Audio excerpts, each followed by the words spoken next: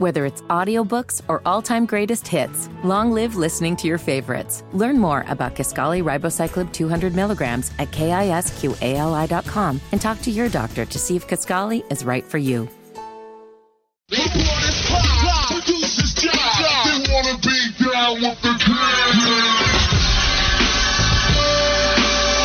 Only on Sports Radio 92.7 FM WFNZ.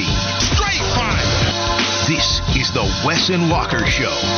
Even the crowd knows what's coming next. How we feeling, Panthers fans? Oh! Sports Radio 92.7 WFNZ from 12 to 3 p.m. You know who it is. Wes and Walker. For the next 3 hours, we appreciate you joining us on 92.7 FM. We want to hear from you as well. I know the text line has been a banging, a buzzing, lit up like a Christmas tree. You can text us 704-570-9610. The number is 704-570-9610. I've been listening to WFNZ programming today. I heard Mac and Bone. They were talking about how crazy the text line was. I saw a tweet from one Chris McClain himself saying that this was the most annoyed with the Panthers fan base that he's been since the text line existed and maybe even since he's been hosting a show on these here airwaves. I saw Jeff, heard him, Colin as well, talking about the text line. I want to know how the Panthers fans are feeling out there. 704-570-9610. I don't want to waste any time, Wes. Do you want to waste any time? Not at all. Okay, bus driver, let's pull up the scene. Let us off the bus. Fitty, open up the doors. We look good getting off the bus. I got something to say. Damn! Kick it! I can feel it. It wasn't pretty for the Carolina Panthers in preseason game number 1. They fall to the Jets 27-0. West, they didn't score a single point. And there were a lot of problems on offense. It doesn't matter if it was the first team. It doesn't matter if you had some first-teamers and second-stringers in there mixed together. Doesn't matter if you were going to the straight-up backups. Nobody scored a single point for the Carolina Panthers against the New York Jets. Let's start with a main takeaway from one former offensive lineman, an offensive lineman that Jack says we need to put out there to block for Bryce Young because he didn't like what we saw on Saturday against the Jets at 4 p.m. What say you, Mr. Offensive Lineman, main takeaway? Well, I think that the offensive line definitely did not look the way that Carolina fans wanted them to, and they knew it as well. That's why they had an impromptu meeting after the game. And so for those of you who think that, it's just preseason, it doesn't matter, well, it definitely mattered to that offensive line. That's why they had a meeting. Everybody on the line did not show their best selves, including Ike Ekwonu, which worried me just a little bit. But I'm going to give it some time. But if things don't look good on Friday night, I think it might be time to maybe not hit the panic button, but just put your hand on it just nice and soft. You ever played with a cat before and you wave your fingers in front of them and they kind of put their paw on it as they try to follow it and capture it? You ever done that before? I'm a laser pointer guy. I don't want to get scratched. Well, that's how, we had a cat that actually didn't have his front claws. He had been declawed. Gotcha. So it was a lot of fun doing that with him. Well, the Panthers played like they were declawed. Yeah, on but Saturday. It's kind of like that. I put a soft cat paw on the panic button. Okay. If Friday night doesn't show improvement. Let's do the old sports radio 1 to 10 panic meter. Where you at, Wes? After preseason game number 1, 1 to 10. Give me a number. All right, I'll go 6. But the thing that's worrisome, above average. Yeah, the thing that's worrisome is that you start to think about the negative things that we heard this offseason. We talked about the mixed opinions that we've heard about the Panthers. But we tried to block out the negative ones, even though we did lend them some credence and we dug into them. But as you start to see negative things happen on the field, those things start to creep back in. Those articles that said, this is not going to be what you think. This isn't that good. They're going to struggle here. You saw the struggles. And so those little thoughts from your subconscious start to bubble back to the surface. Let's hear from Frank Reich on Bryce Young. Not to mention the damn Saints look good, too. Yeah, the Saints did look a lot better in their preseason game. So here you are talking about the offensive line. It did not look good. You mentioned the left tackle, Ike Ekwonu, had a rough first series. I mean, started off rough right out of the gate, and it didn't get any better, especially at that right guard position. So immediately, everybody was wanting to know how Bryce Young would bounce back from the first hit he took in the preseason, and he wasted no time getting smacked immediately upon throwing the football, getting put into the dirt. Well, here's Frank Reich talking about how Bryce took that one really big hit pretty damn well. Obviously that first hit was pretty big, right? I mean, that first hit was pretty big. I asked him on the sideline after, kind of in the second. I waited till the second half. I said, well, that was a pretty good welcome to the NFL hit. How'd that one feel? And he said he was fine. He said he barely felt it. So I don't know. Pardon? Was that hit a little late? I don't think so. I think it was a good hit. Sometimes as a quarterback, you got a lot of adrenaline going, and that it was a blindside shot, so you're not tensing up. So he bounced right back up from it. A couple of the other sacks, I didn't think they were really, kind of crushing blows.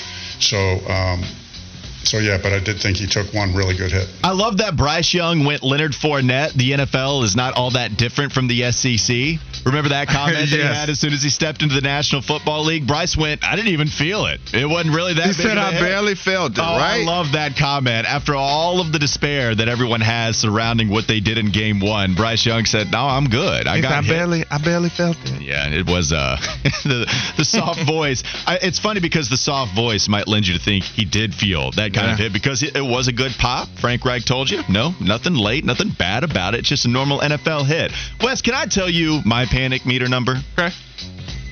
Like a 1.5. Okay. I'm real low, to be honest with you. Okay. Here's what everyone is saying. Everyone is discussing. Anybody that is viewing this from a I'm cool standpoint is telling you it's just one game. All it is one game. I'm here to bring that even further to the positive side. Y'all, it's 3 series. It's 3 series from the ones. From Bryce Young and the offensive line. We got to see a little bit of Bryce at the beginning of the second quarter. You didn't see him play a lot in the first because, well, the Jets just held on to the football for a long time. You had some penalties that helped the Jets go back. You had like 3 first down plays in a row because of penalties, because of what was going on there. A neutral zone infraction from Derek Brown, and then the tripping incident on their scoring drive eventually. So it just took a while to see Bryce hit the field, and then once we did, it didn't look good. No doubt about it. But let's just go all across the landscape of what we saw from quarter 1 to quarter 4, all right? The starters didn't look great on offense. But Bryce Young took his first ever snaps in an organized NFL game against a defensive line that's got some pretty damn good depth. They do. And that's what everybody is discussing even today, focusing on what the Jets can do. Now, the offensive line has to perform better. I'm not here to absolve them whatsoever. Ike Ekwonu in the first series, you can't get bamboozled on a stunt. Right? When we talk about how vanilla Carolina's offense was, everyone is also discussing how the Jets were vanilla. No, I'm not saying it's rocket science to pull off a stunt on the defensive line, but they are running stunts. Yeah. They are trying to manufacture pressure on the QB immediately, trying to get him off of his rocker a little bit, and you know what? The offensive line wasn't there to handle it. Right guard is a legitimate concern. If you're asking me to individualize the panic meter to right guard outside of Austin Corbett, yeah, it's pretty high. Like Chandler Zavala's not playing, I think that's an important thing too. Everybody wanted to pencil in Chandler Zavala pre-injury as the next guy up if Austin Corbett was going to be out. But he's also on the PUP list, didn't play a snap. And if you feel best about him, that is not somebody that played. So now you're going to Michael Jordan, who, Wes, I'm not sure how he continues to get opportunities. I don't believe he can fly. Because he's the brand, damn it. Yeah, I don't know what kind of brand. That's like an Aldi's brand, okay? Not a name brand. That's Aldi's brand Michael Jordan out there. That's what it is. I don't know how he continues to get snaps from different coaching regimes, but they have a problem in the interior on the right side, and so he's getting out there and starting and then immediately allowing pressure to get to Bryce Young. But he wasn't the only one. We saw a couple of different guards over there at the right guard spot. To me, I'm just not worried about it in the first quarter. Matt Corral, guys, Matt Corral hadn't played any. I mean, this is someone that got immediately hurt upon his first start in the NFL, in the preseason, I should say, right? Like, guy, he's coming off of a 1-year injury where this is a completely different regime where he's trying to get used to everybody that he's throwing to. It's 1 preseason game. It's 3 series. You're talking about your third-string quarterback. Oh, we don't like our third-string quarterback? Okay, I'm cool with that. Andy Dalton didn't play. Bryce Young played 3 series, and here we are saying, oh, Matt Corral didn't look good. Okay. I'm cool with my third-string quarterback not lighting it up. That's fine with me, Wes. I'm not that worried at all. I'm okay on the Matt Corral deal. I mean, I'm not sweating that anyway. You know Dalton's your backup. You're not going to see Matt Corral unless something catastrophic happens. again, like I said, I just don't like what I saw from the offensive line, especially off of the fact that during the joint practices, they said the offensive line kind of struggled against the Jets as well. And even in some of the practices against their own defense, they said this offensive line struggled, which caused Bryce to throw some interceptions because, as you said, Icky did get beat on the game. And then Icky did get caught lacking off that edge, too. There was an undermove. No, yeah. Icky didn't have a good performance. Yeah, he didn't. And so, but that's the thing. But that's why I said for me, my eyebrow is raised to the offensive line, and I want to see how it looks. Also, I mean, again, it is preseason. I get it. But Zach Wilson, he was dicing. There was a lot of miscommunications out there, but Zach Wilson looked pretty good. I'm so glad you brought up Zach Wilson, though. Yeah. Y'all, we can clown Zach Wilson in the regular season. That's okay. Yeah. But Zach Wilson taking on Matt Corral for majority of the game, right? The quarterbacks that took the majority of the snaps, Zach Wilson early. And by the way, in the first series that the ones are running on defense, you allow a 25-yard gain on a screen pass where the running back is just not accounted for. Wide open, Wilson hits him. It's easy 25-yard gain. He threw for 123 total yards. You're telling me on 14 completions, you take that 25-yard gain where the running back was not accounted for, easy throw, easy pitch and catch. That's how you get the big gain. You're talking about 13 receptions for under 100 yards. The defense kept everything in front. I thought Camu Grugier-Hill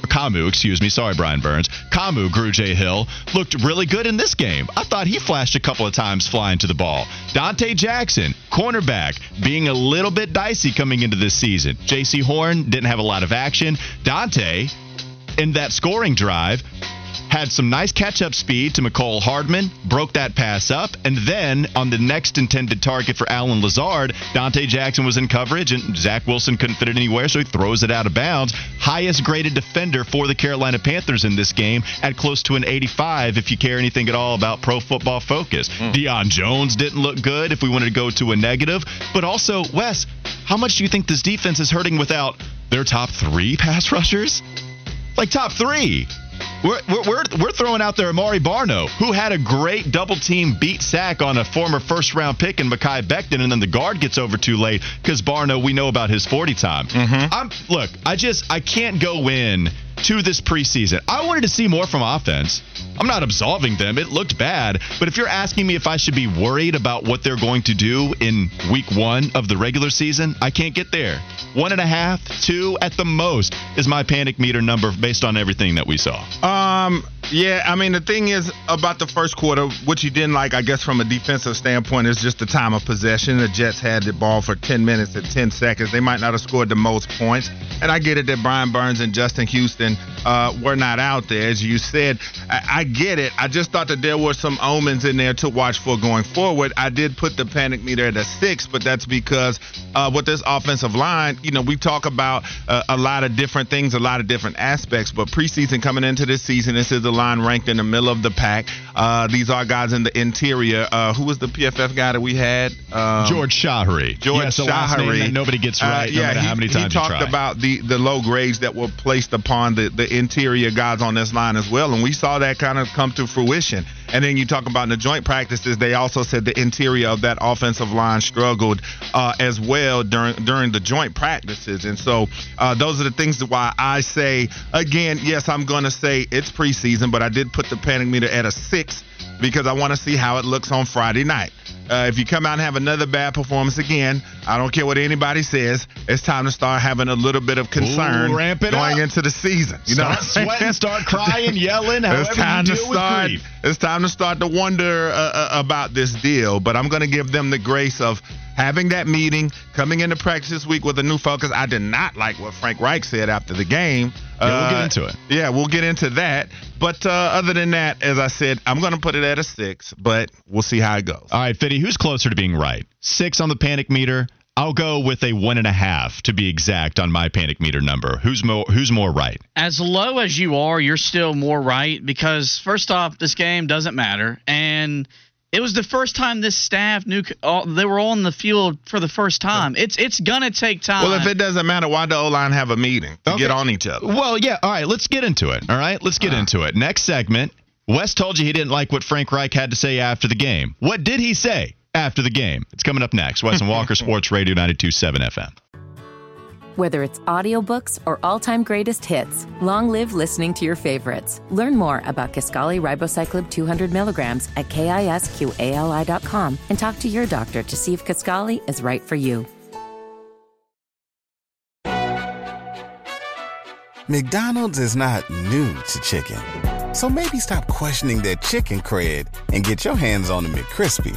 Juicy fried chicken, buttery bun, unmatched pickle to chicken ratio. Yeah, they know what they're doing. In fact, we can honestly say they're not new to chicken. They're true to chicken. The McCrispy.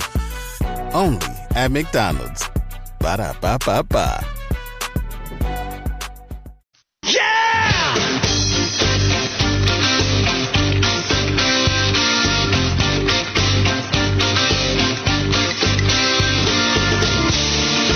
Get to more Panthers content. The text line, justifiably so, brought it to my attention that I immediately need to apologize to Aldi's. I am sorry. It is a great grocery store chain that got me through hard times in college. No, they don't have name brand stuff. That was my only point. But they got me through on a budget. And it doesn't matter if I have to put a quarter into the shopping cart to go shop there. Totally fine. They got me through. The only brand name stuff that I would get in college from there is Capri Sun and Oreos. And everything else was some kind of knockoff. But it still was a very good grocery store. So I appreciate everybody defending Aldi's, saying it was an insult. Wes, that's how you know it's a bad day. If it's an insult to Aldi's to actually say that Michael Jordan was that brand of a grocery store, because it was only Fitty saying, hey, he's the brand, right? And I was saying, Aldi's doesn't have name brand stuff. Can we just throw some hype on Lidl before we start talking Carolina Panthers stuff, though? Because it's cheap. There's so much stuff to get, and they have a lot of name brand stuff or not. It doesn't matter what you want. Lidl is legit. Yeah, I can't front. I've been in both of them. I wasn't that impressed. You're not a fan of Lidl? Yeah. You're bougie, aren't you? Like, you're a little grocery store bougie, it seems like. I'm a Food Line guy. I like Food Line, Harris Teeter. Oh, Flounder just came in here and ripped Food Line, saying they were below every single grocery store that we were talking about. That's his opinion. All right. I'm a Food Line guy. Carolina, baby. 704-570-9610. Let's read some other texts, the ones that weren't defending grocery store chains. 704 said new head coach, new coordinators, new system, rookie QB, number of starters not playing. Give it time, folks. Formal Tim wrote in, sorry, Walker, if you immediately have to go to the depth to defend against poor performance, that's just a kind way of saying our ones sucked against their twos. If they're that deep, then we can't look that bad, then go ahead and pencil the Jets in for the Super Bowl. I mean, yeah, I guess I get the gist of your point. 704, you're all over it, Walker. Thank you, Fly for Wine Guy. It was 3-0 when the Jets starters were pulled from the game. A couple more texts I'll get to.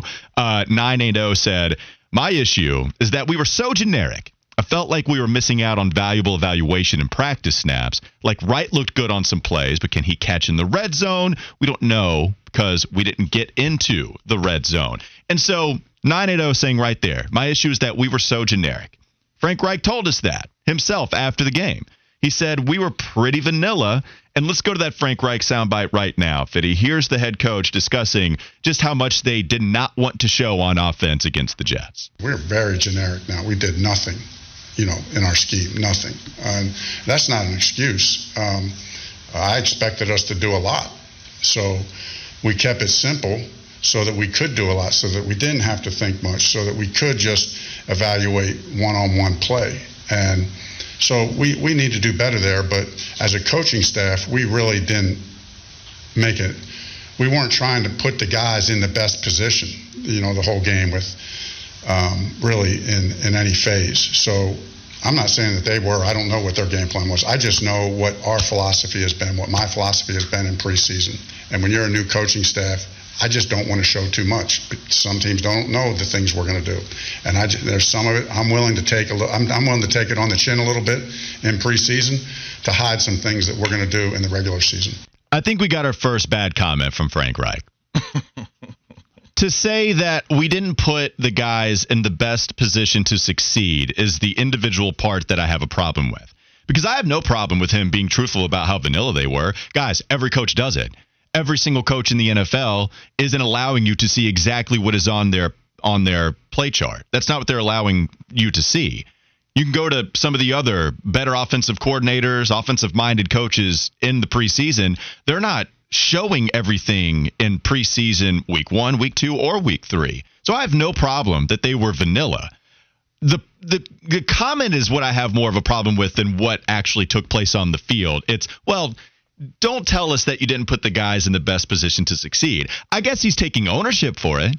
So you could argue that positive, that this is someone that is not going to blame the players. He's going to put the onus on himself as to why they didn't perform up to par. But, Wes, I have to imagine this was the comment you were discussing in the first segment that you had a problem with, too. Yeah, I didn't like how that sounded. I'm not going to put the guys. Whenever you ever heard, I've never heard a coach say that That's in my a weird comment. life. You're not wrong. To say I did not put the players in a position to succeed. You have guys trying to make this team. Their football lives are on the line each and every time they step out there. So I guess you're just going by practices and how they do up against the Carolina defense as far as how you're going to evaluate them. Because other than that, I can't fathom how you're going to evaluate them up against other teams if you're not going to put them in a position to succeed. And then my last thing, and you can roll, I said, man, you sure are putting a lot of pressure on what you're going to bring to the regular season. You don't have to run everything that you're going to do, but Jesus, I mean, you were speaking about this like you have some type of special offense that the league has never seen that's about to be unleashed. Like,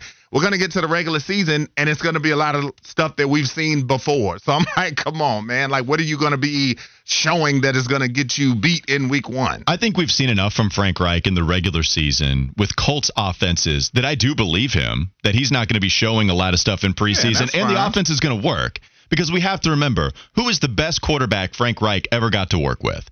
It was Andrew Luck in his last season in the NFL. And then he didn't get 2 seasons with any other starting QB the rest of his tenure as the Colts head coach.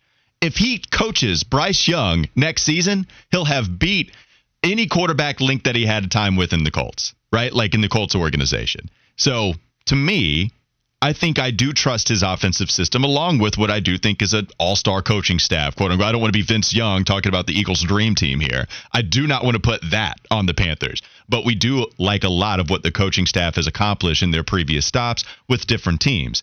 I think, Wes, I don't know if he really meant what he said there.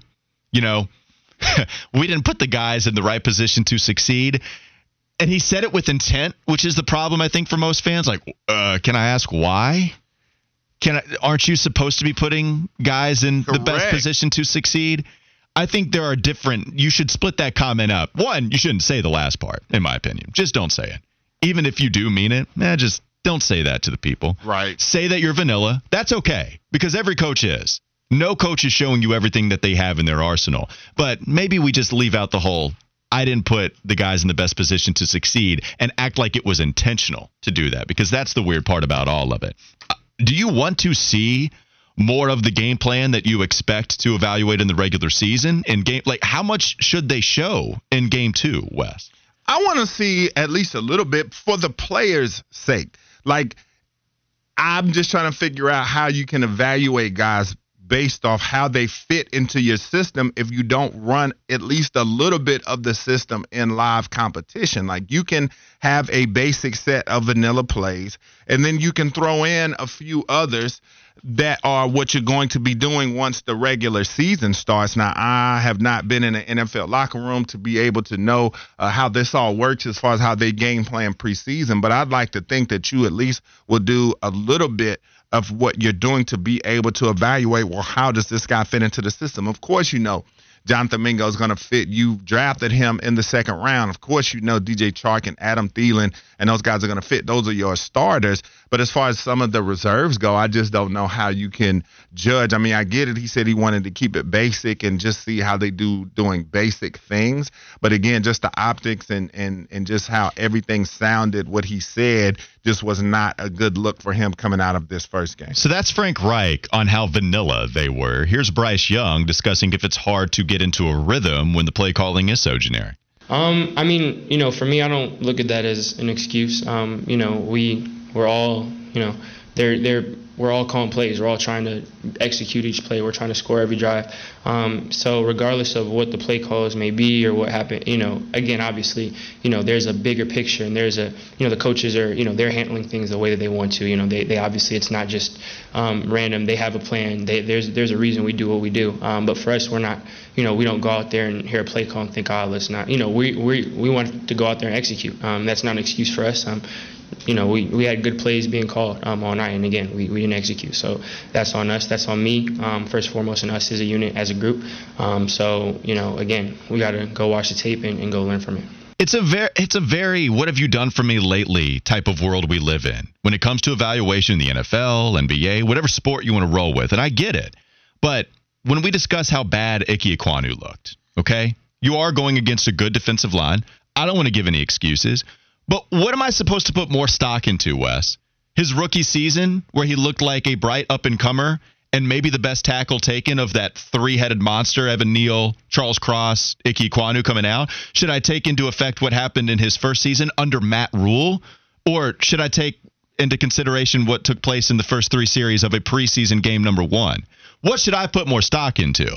Because to me, it's pretty damn logical and the right answer to go to what he did his rookie season. What am I supposed to do? What am I supposed to put more stock into? Taylor Moton in preseason game number 1, or the 6-year career that he's had as one of the better right tackles and higher paid right tackles for a reason in the league? What should I put more stock into? Because to me, I should put more stock into the latter rather than the first handful of series that we've ever seen with Bryce Young calling plays, or Bryce Young under center with Frank Reich calling plays. What am I supposed to do? Like, Bryce Young didn't even look that bad in my opinion. Right? Like, if we wanted to evaluate solely, that's my talk on the offensive line. Right guard, that's a real problem because I know what Michael Jordan's about. Mm-hmm. I don't know what Cade Mays is about with the ones. We liked him a little bit as a depth piece, but still some problems there. Austin Corbett, not going to be ready week 1. I don't know when he's going to be ready. Right guard is the thing that I am worried about most as it pertains to the regular season. More than Ickey, more than Taylor Moton, more than the offensive line in its entirety. It's right guard, which can blow up a spot. I'm not trying to say that it can't, but I'm not worried about the bookend tackles that we came into this season feeling really good about. Bryce Young, I also am not looking at this game and trying to apply what's going to happen to him in the regular season. Like, there were a couple throws. I mean, he played scared, backed up against his own goal line, but imagine if he got sacked. Imagine if he had a safety. Think about how bad you got to get rid of the football. Well, he did. I mean, he did, and eventually they lived to punt, and that was about it. These are my thoughts on the offensive line and what I saw from Bryce Young. Well, how I try to go about it, again, is like I said, I try to dig into a little bit of the analytics. Not saying PFF is the end-all, be-all, but I'm looking at an interior with Brady Christensen with a 57 grade last year, Bozeman with a 63, Cade Mays with a 62, also Taylor Moton. They said that he had the worst season of his career at a 69, and Ike Ekwonu had a 65. So, I start there in my mind. I start that this is a unit looked at as middle of the pack in terms of the totality of the NFL. So I'm starting with that already in my mind. And then when I come out and look at the play Saturday, of course, I'm going to try my best to look at and say, okay, it's preseason. There's time to get better. But it was just like some of the things that I saw, it fits in with the narrative, with the grades, with the perception of this line coming into this season. And so that's why I just continue to say I want to see how this looks as we go forward. Because, this line did play good football towards the end of the season with a very conservative offense, and they were able to get some things done. But I want to see, as I said, as time continues, how does this line look? Because, again, too, Brady Christensen was not very good at that left guard spot as well. Then, as I've said since this show started, I go off the fact that in the joint practices that this line was said to have had issues on the interior blocking the Jets up front. Now, granted, this is a really good Jets defense. This is not some slouch defense, and maybe this is the barometer, the wake-up call for this O-line to say, okay, this was a pretty good front that we played against, and we've got some work to do. Because that's the thing that coaches do, and I guess this is where a little bit of my experience can come into it. When you have an outing like they had, your practice week is going to be hell. Okay? It's going to be real bad. It's going to be real physical. It's not going to be a lot of fun. You're going to do a lot of physical drills all week long. And so that can manifest itself in the play the next time you take the field. So that's going to be interesting as well, because I know this offensive line is going to have a heck of a week coming up. Now, how do they respond Friday night? Do they come out even if they play 2 series, 3 series, whatever the case may be? Do they dominate on Friday night? That's what I want to see, because, again, this practice week is going to be one for the ages for them as they try to whip them into shape as week 1 approaches. Yeah, and look, Taylor Moton did have the worst grade according to Pro Football Focus, still at a 69, right at a 70, which isn't awful. And by the way, 82.4 pass blocking grade last season. It was the run blocking that brought that grade down so much. So if you're looking at that, plus Icky is going into his second year. It was a bad first series for Icky. I don't want to get it twisted. It wasn't good. I'm not looking at Icky with that performance yesterday or on Saturday saying, okay, yeah, I'm cool with that. No, I'm very much not cool with it. I just don't think that's going to happen in the regular season for a guy as talented as he is and with what he showed us last season. Right guard is a problem. What I'm interested too here, Wes, because you're right about Brady Christensen. I think most people, if you ask them when they watch Carolina offensive line play, hey, who do you think is the weakest starter up front? I think most people would go with Brady Christensen. That's why everybody discussed with Chandler Zavala being drafted. Maybe he is someone that reunites with Icky on the left side, and then Brady becomes this swing man, this depth piece that you have up front, which I think he's a very good depth piece on the offensive line. What I wonder, too, is with Zavala being physically unable to perform on the PUP list, came back after a couple of weeks into training camp and doesn't have a lot of snaps right now, came in on the depth chart as the third string guard at this moment in time. Wes, I think a lot of that has to do with injury. I think a lot of it does. And we didn't see him out there because he's not ready to go, and the right guard spot didn't look good.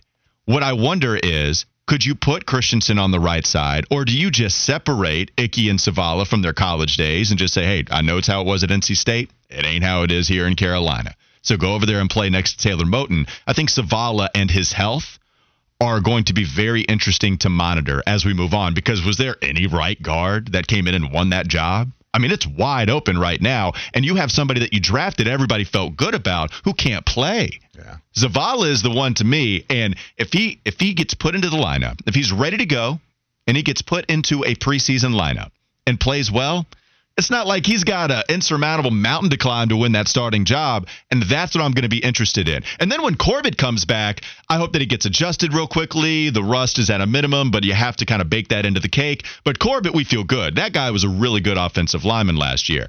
I'm still holding out hope for Zavala, if he's healthy, to get in the mix. We loved him at NC State. And then hopefully they can be comfortable enough with one another that you just got to hold it down until Corbett comes back. That's definitely what you hope for at this point, and you hope the other guys can improve. But as far as Chandler Zavala goes, yeah, because he's just getting acclimated back to practices we saw last week.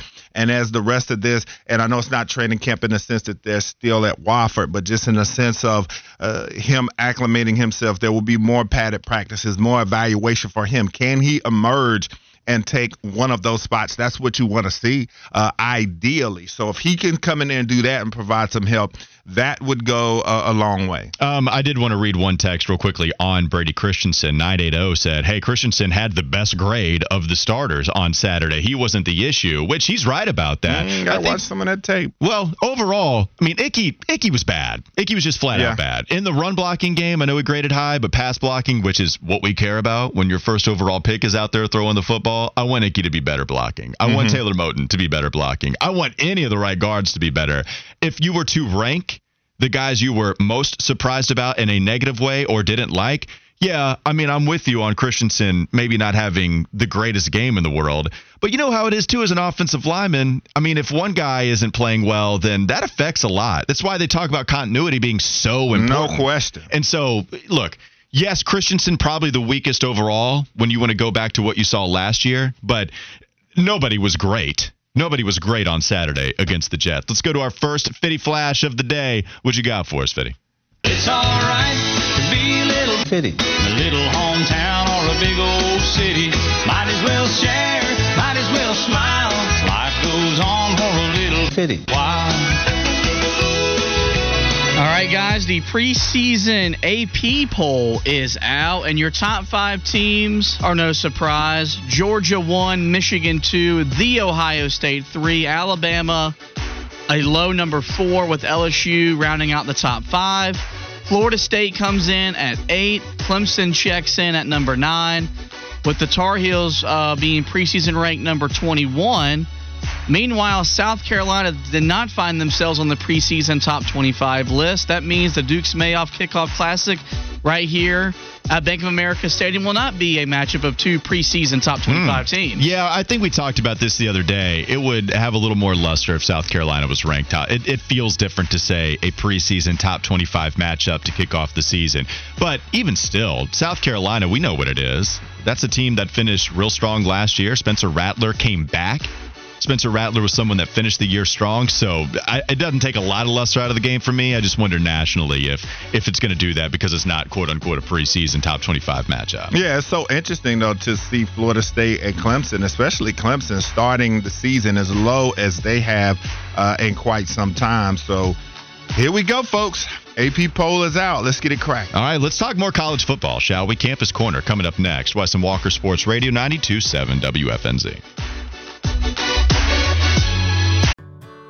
Whether it's audiobooks or all-time greatest hits, long live listening to your favorites. Learn more about Kisqali Ribociclib 200 milligrams at KISQALI.com and talk to your doctor to see if Kisqali is right for you. McDonald's is not new to chicken. So maybe stop questioning their chicken cred and get your hands on the McCrispy. Juicy fried chicken, buttery bun, unmatched pickle-to-chicken ratio. Yeah, they know what they're doing. In fact, we can honestly say they're not new to chicken. They're true to chicken. The McCrispy. Only at McDonald's. Ba-da-ba-ba-ba.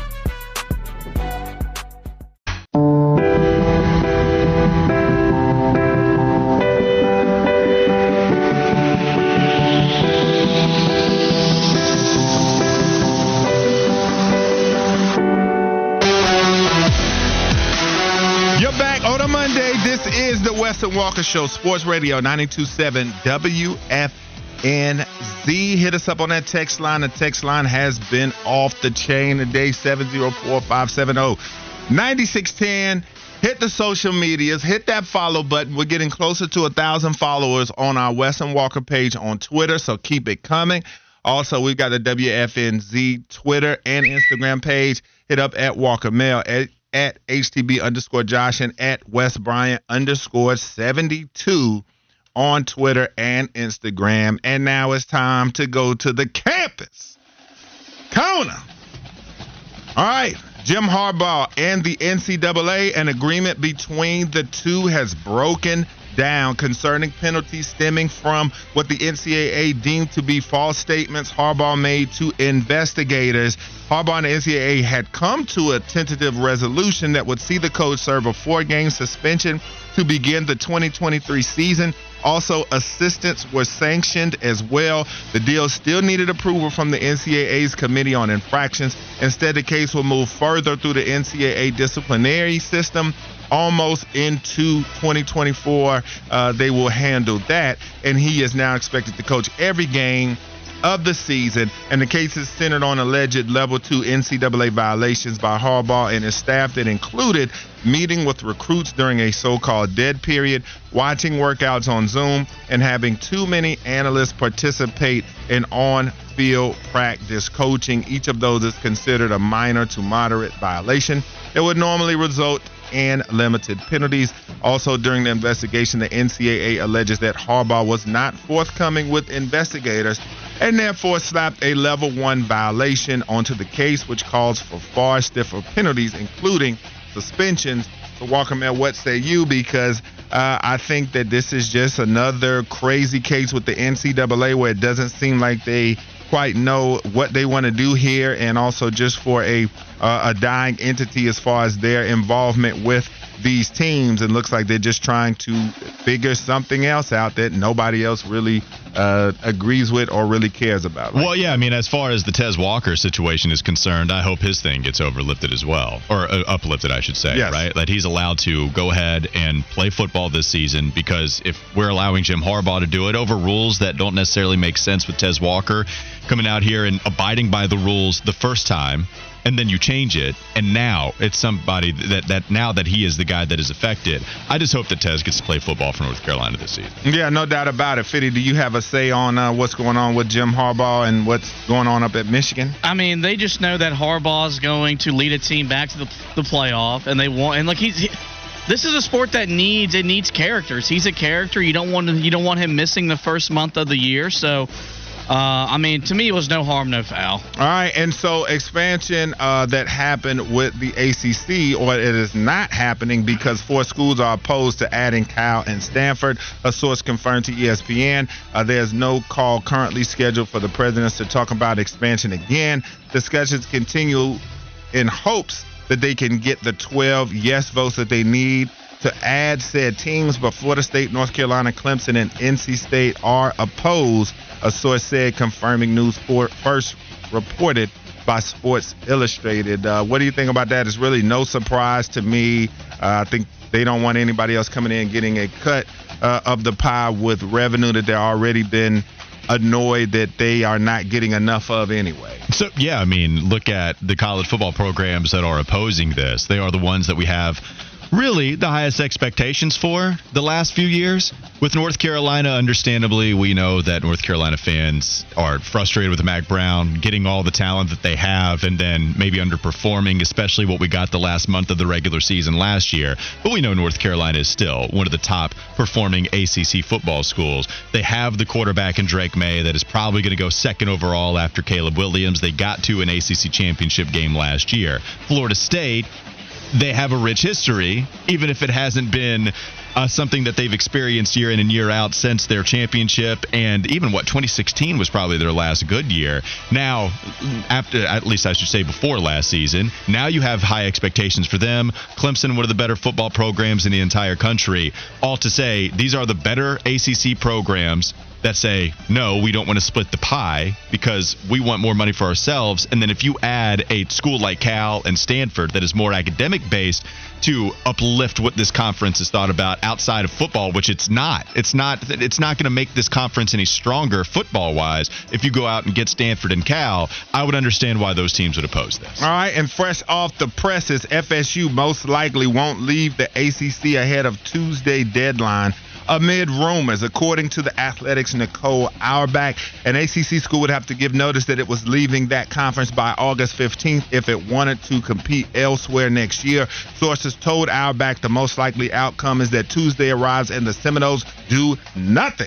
Rumors of Florida State exploring the possibility of leaving the ACC began earlier this month when University President Rick McCullough was speaking during a meeting of the Seminoles' Board of Trustees on August 2nd and said, quote, I believe that FSU will have to, at some point, consider very seriously leaving the ACC unless there were a radical change to the revenue distribution. So it looks like Florida State did a whole lot of woofing, and they're not going anywhere. And so, yeah, I mean, I'm good with that. I want Florida State to stay, and I felt like with the grant of rights and all that the ACC is going to pretty much remain intact for quite some time. Too many things would have to happen for Florida State to break from this grant of rights deal. If they wanted to raise money via a private equity firm, then if they did have enough money to raise then, well, the ACC could still say, yeah, we got this grant of rights deal. We don't have to take this deal. So you're still going to be a part of this conference until 2036, and then we can start to negotiate what happens after that, and Florida State can leave then. But you're talking about a long way out. Yeah, Florida State, this was always going to be them creating chaos And I think Joe Ovius has talked about this quite a bit. Usually when you see a realignment or a team leave the conference, Baltimore Colts style, packing up in the middle of the night, that's how it happens. It's all very quiet. Well, Florida State is out here causing as much chaos as they possibly can because they want all of the attention and they want to breed fear into any decision maker within the ACC, but everybody's calling their bluff. And here we are at the deadline, and no one expects them to actually move despite them talking so much. Yeah, this is always the scenario I saw happening, even as outspoken as they were. So basically, it's time to treat FSU like a good parent and tell them to sit their behinds down. And when we return on the Wesson Walker Show, Team Week continues. The NC State Wolfpack are the topic of discussion. That and more on the Wesson Walker Show, Sports Radio 92.7 WFNZ.